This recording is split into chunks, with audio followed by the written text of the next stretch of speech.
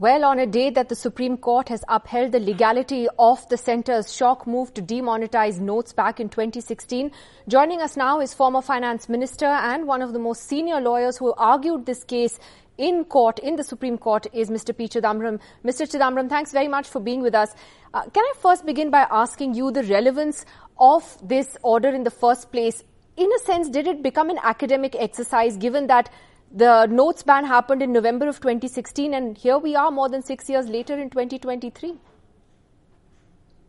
Well, let me make it clear. I'm not on your show as an advocate who argued the case. I'm here as a member of parliament representing the Congress party. So that must be made clear. See, the fact that this case was taken up after 6 years itself was a dampener on any deep scrutiny of the issue.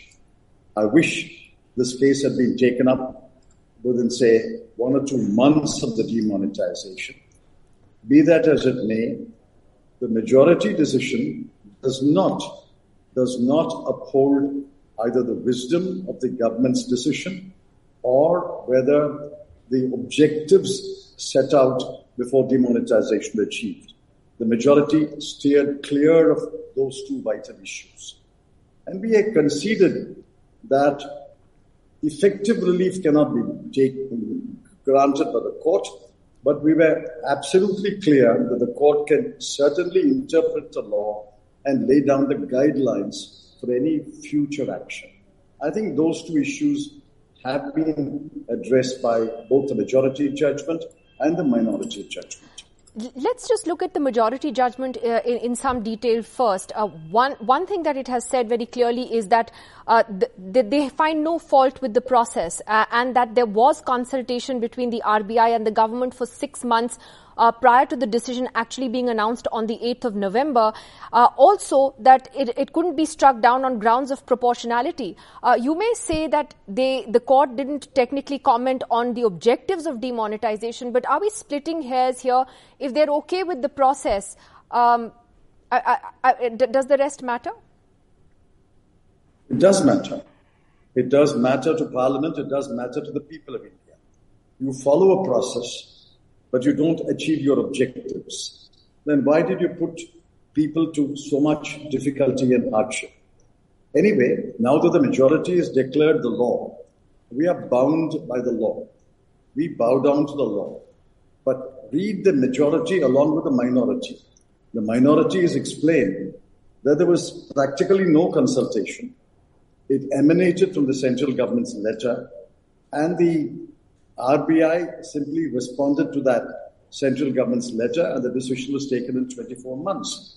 Therefore, we have a majority, we have a minority, and as I've said, a famous Chief Justice of the United States said, the dissenting judgment is an appeal to the brooding spirit of the law, an appeal to a future date when a later decision may possibly correct the error which the author of the dissenting judgment believes that the court fell into.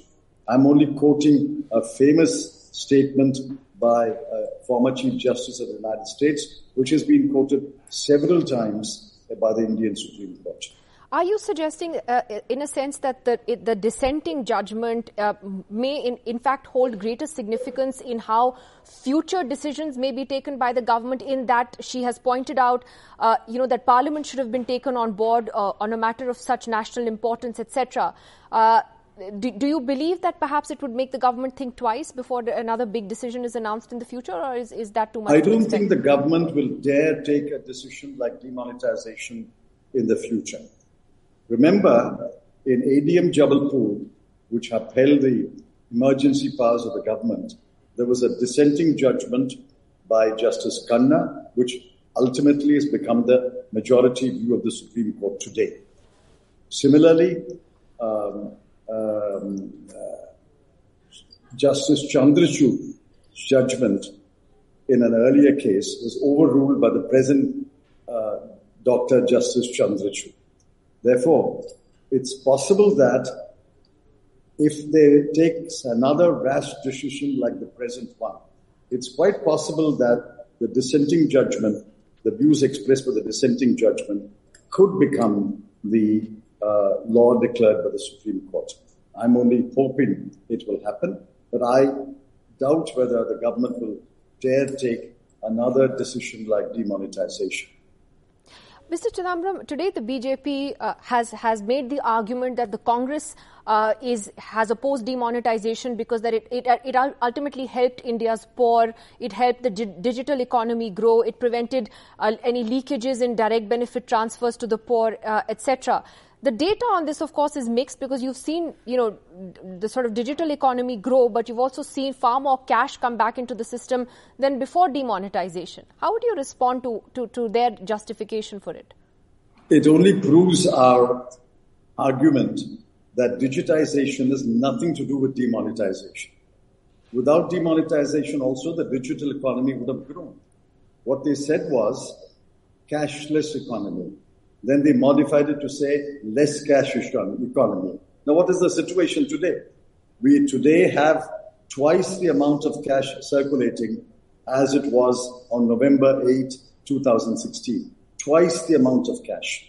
I think about 17 lakh crore has become 32 lakh crore. Therefore, our argument has been vindicated by the facts that digitization has nothing to do with demonetization. Without demonetization also, there would have been rapid digitization. All right, Mr. Chidambaram, we'll leave it there for now. Thank you very much for joining us on that important story as the political fallout and the debate over demonetization continues. Thank you. Thank you.